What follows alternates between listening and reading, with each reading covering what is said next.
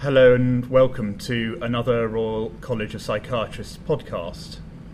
My name is Howard Ryland. I'm the Associate Editor of the College e-newsletter. I'm very pleased to have with me today Dr Tom Brown. Thank you very much for joining us. You're welcome. Please could you tell us a little bit about your role at the college? Yes, I'm the Associate Registrar for Recruitment. The title itself is a bit of a source of confusion because there are other college officers with some recruitment responsibility. Damien Longson chairs the National Recruitment Board and Aidan O'Halloran chairs the Workforce Committee, and they're two of a number of college officers with an interest in recruitment. My task is to oversee and run the college's recruitment campaign. So my involvement with the process of recruitment is actually fairly minimal. I'm more involved with promoting activities that are likely to improve recruitment amongst medical students, foundation doctors, and even senior school pupils who may be considering a career in medicine, or perhaps also those who may be considering a career in psychology, who may be a target for us. Great, thank you. And what do we know about why psychiatry has a problem with recruitment?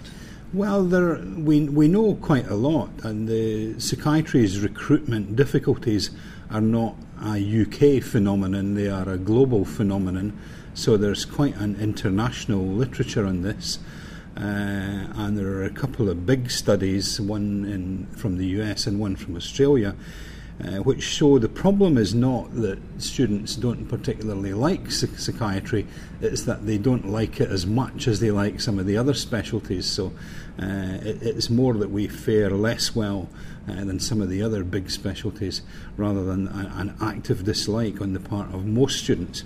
However, when you ask people why they don't choose psychiatry, there are a number of recurring themes.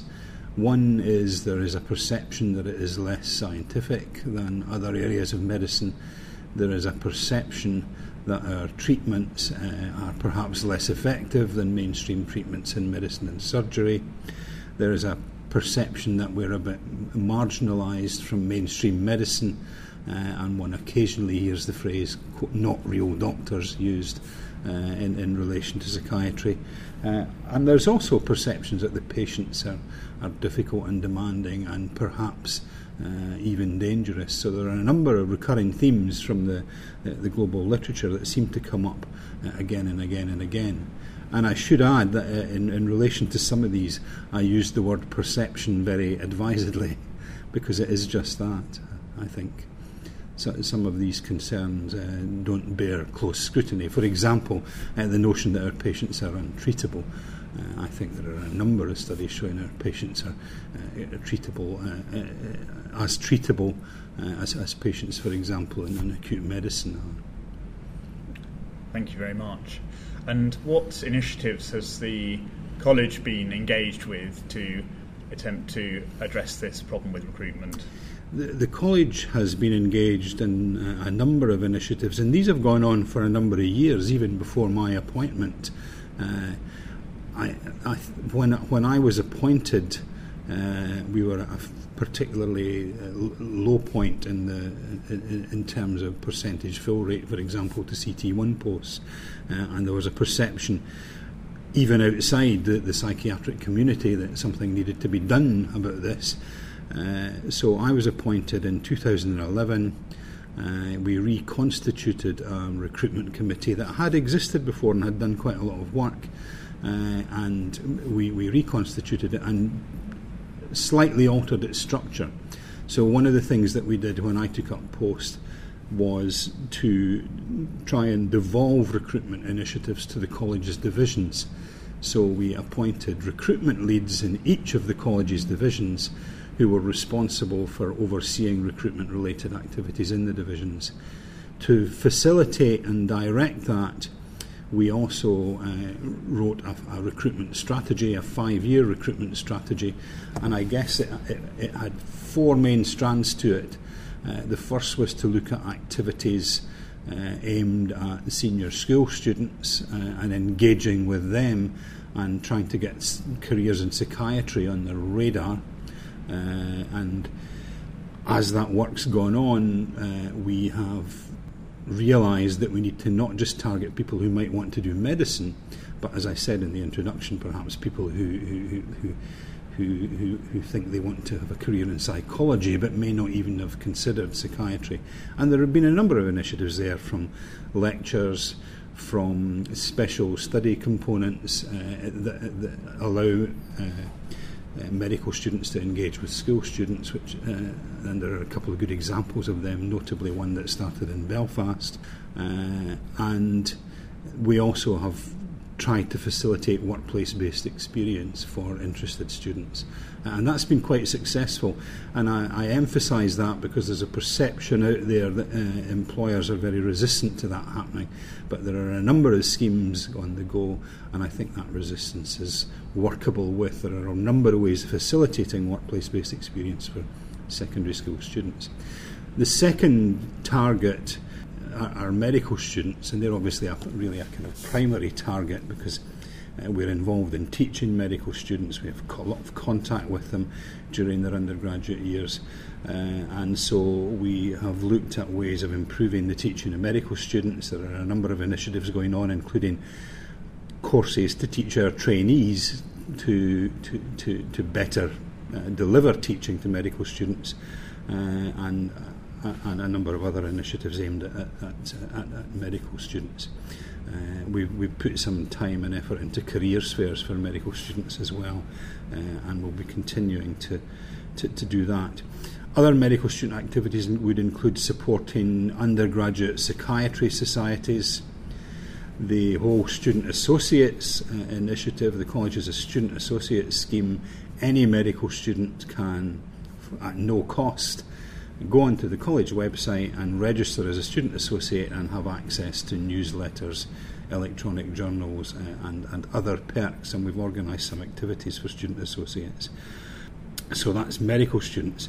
We've also made foundation programme doctors a target, and with the help of a number of bodies, including the Academy of Royal Colleges and the Medical Programme Board, the Department of Health, we have successfully managed to get the numbers of foundation programme places in psychiatry increased, and there are nationally agreed targets for that. And most deaneries are making good progress to working towards these targets. So it is pretty clear that in the coming years a higher percentage of foundation programme doctors will be exposed to psychiatry during their programme.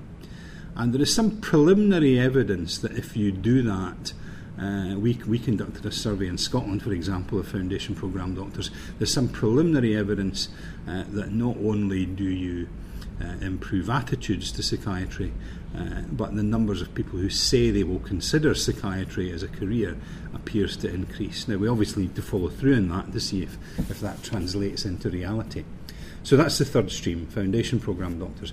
And lastly, we are just really beginning the stream, but we're starting to look at ways of trying to combat some of these misperceptions or so-called push factors that people have about psychiatry, which seem to mitigate against choosing psychiatry as a career. And they're the kind of things I mentioned at the beginning of the interview. And so we'll be trying to focus some activities on that. Perhaps a few strategically placed journal articles, podcasts, videos, trying to tackle some of these misperceptions. So that's the range of activities that we've been engaged in. Great, thank you very much. And what have the results of these efforts been? Well, it's early days. We've had a good year this year. Recruitment to the CT1 grades has improved. The percentage fill rate has gone up.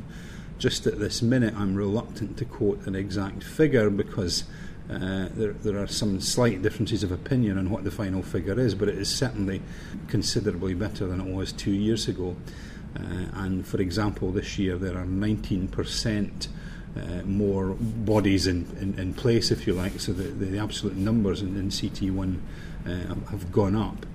And also we have a higher percentage of UK medical graduates in posts, about 70%. Now, the reason I mention that is not, and I would never want to give the impression that we do not want international medical graduates in psychiatry. We absolutely do. We really need them. And the reason for emphasising the large improvement in UK medical graduates is that we work in the UK, we teach UK medical students, and it was certainly clear a couple of years ago that we were not doing terribly well in attracting them to psychiatry, and we're doing considerably better. The number of CT1s who were UK medical graduates a couple of years ago was around 50%, it's now around 70%. So we're hopefully doing a bit better with our own undergraduate medical students. And the competition ratio is a little better. It still could be a lot better because it's not as good as it is in most other specialties. But I think we're going in the right direction.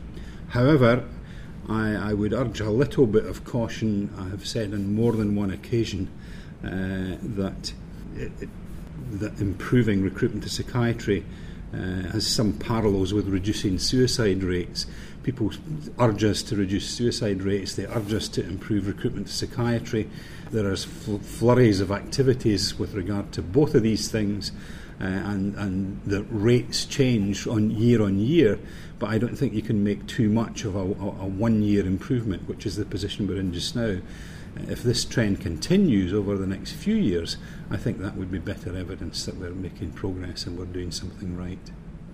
Tom Brown, thank you very much.